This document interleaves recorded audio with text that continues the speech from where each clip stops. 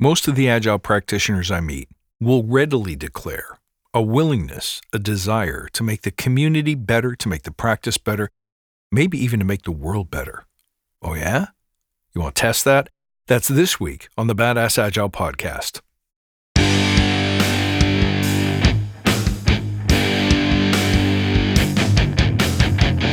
Greetings, team. Welcome to the Badass Agile Podcast. I'm your host, Chris Williams.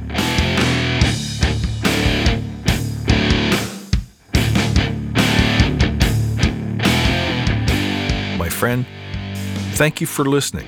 I'm happy to see you. This week, I want to elaborate my position on social media, what's happening, and what I think as leaders we're called to do about it. But first, let's take a moment to remember why we're here.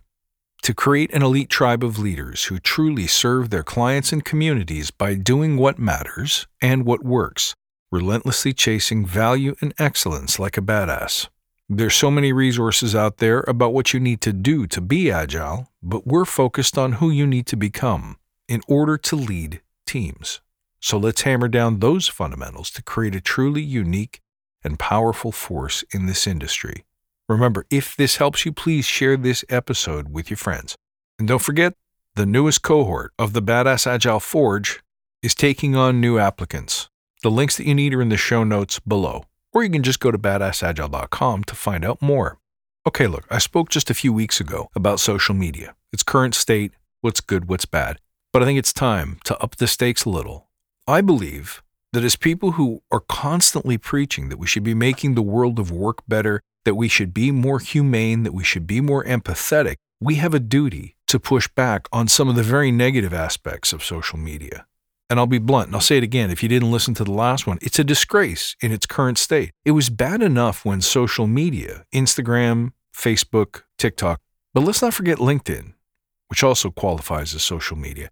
It was bad enough when this stuff was insular, where it created echo chambers of people saying and believing the same thing, and an algorithm that supports those desires and those tastes in order to keep you watching and keep you riveted. But now, every time you open an article, whether it's a piece of news or whether it's a contribution by a community member, the responses are almost immediately demeaning, insulting, and polarizing. It's gotten to the point where it's not a question of if it'll happen, but when. In fact, I've noticed that the algorithm, especially on LinkedIn and Instagram, tend to put the most negative comments first, which means our eyes, our minds, and our emotions are being directed towards the immediately negative, the hostile, the hatred. This world is in crisis. Look around, read the news. And if we expect to participate in our own rescue, we have to start where we can and do what we can, at least to control what's controllable. And at a minimum, bare minimum, this means not succumbing to the status quo, the default behavior, the thing that the big money makers want you to do. We're supposed to be leaders. We pride ourselves, we advertise ourselves on our empathy, our psychological safety, our openness, our open-mindedness, our agility, our ability to learn and grow. But in reality, the types of conversations that are happening right now are hateful and divisive. And remember, what happens in society is mirrored by social media. It's a reflection of what's current, what's worrisome, what's trending. Now, you can't avoid or change social media, but you can react differently to it. In the extreme case, you could completely ignore it, uninstall it, take it off your phone. But however we choose to respond to it, you can make yourself immune to the hatred and commit to not making it worse. Look, you see something you don't like on social media. What stops you from just letting it go? Why do you have to put a wedge into the divide and make it worse, make it more painful? There's a saying that the warrior is always the last to draw the lance. And what I see on social media, the people who are making all these comments, trying to prove others wrong, insulting their character, these people aren't warriors. I expect leaders to hear this call.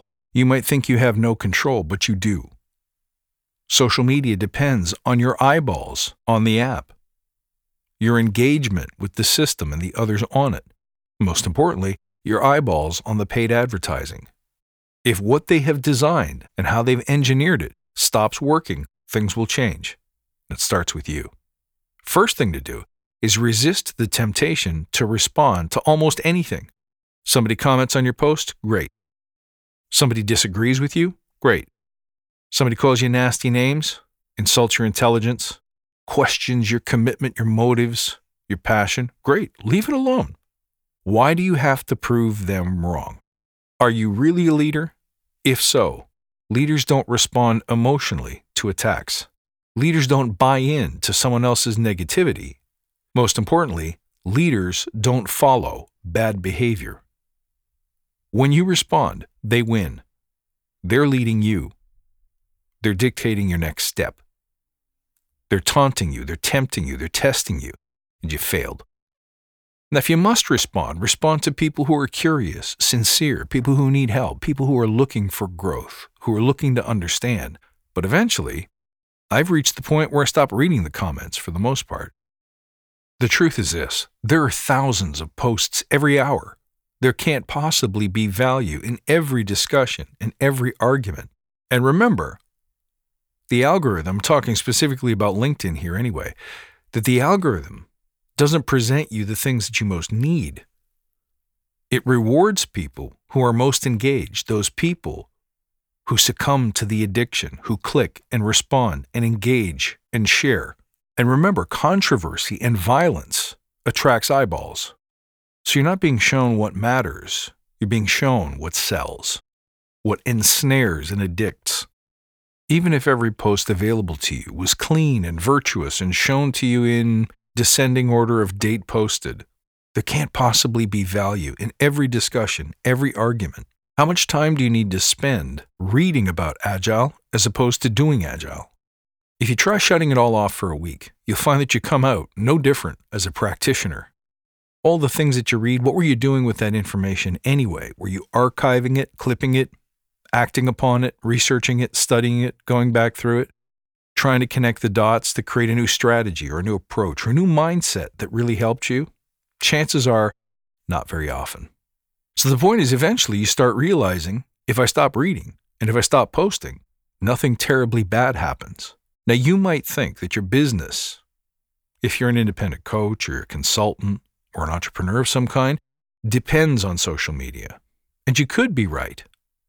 I personally believe in the power of circulation, not just broadcasting. Circulation to me means one-to-one touch. It means sending an email. It means making a call to someone you know or someone you don't. It means knocking on a door, having a human conversation that goes in both directions, because nothing is more essential than knowing your customer, knowing your audience, knowing your team. And you can't know that by broadcasting outward.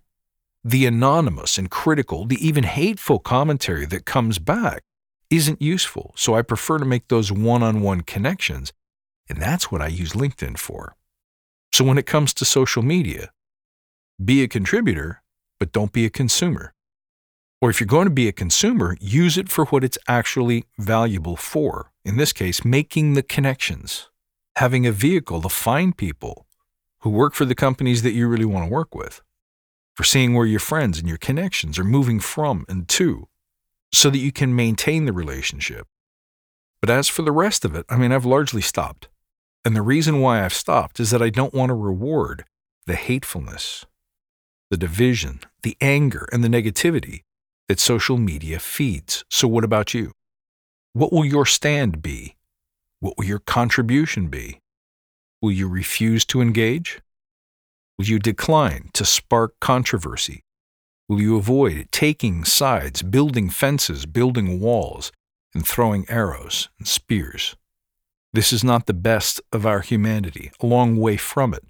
But what's required is for someone to take a stand, and without advertising your goodness or your virtue, simply choosing not to be a part of it.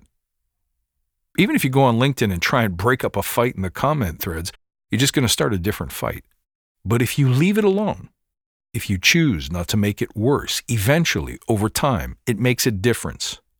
If one of us could do this today, put down the keyboard, my friend, and then slowly over time, teach and inspire others to do the same, could we change the world? Yes, we could. This is our duty. You only live once. You only have one shot to make your contribution. Will you contribute in ways that the big media companies want you to? Will you pour gas on the fire, all in the name of increasing profits, none of which go to you, by the way? Or will you represent the best of humanity, the best of our industry, the best of our profession? Something to think about. I'd tell you to leave a comment and tell me what you think, but these days I probably won't read them anyway. Better to reach out at badassagile.com. My email's in the show notes below as well.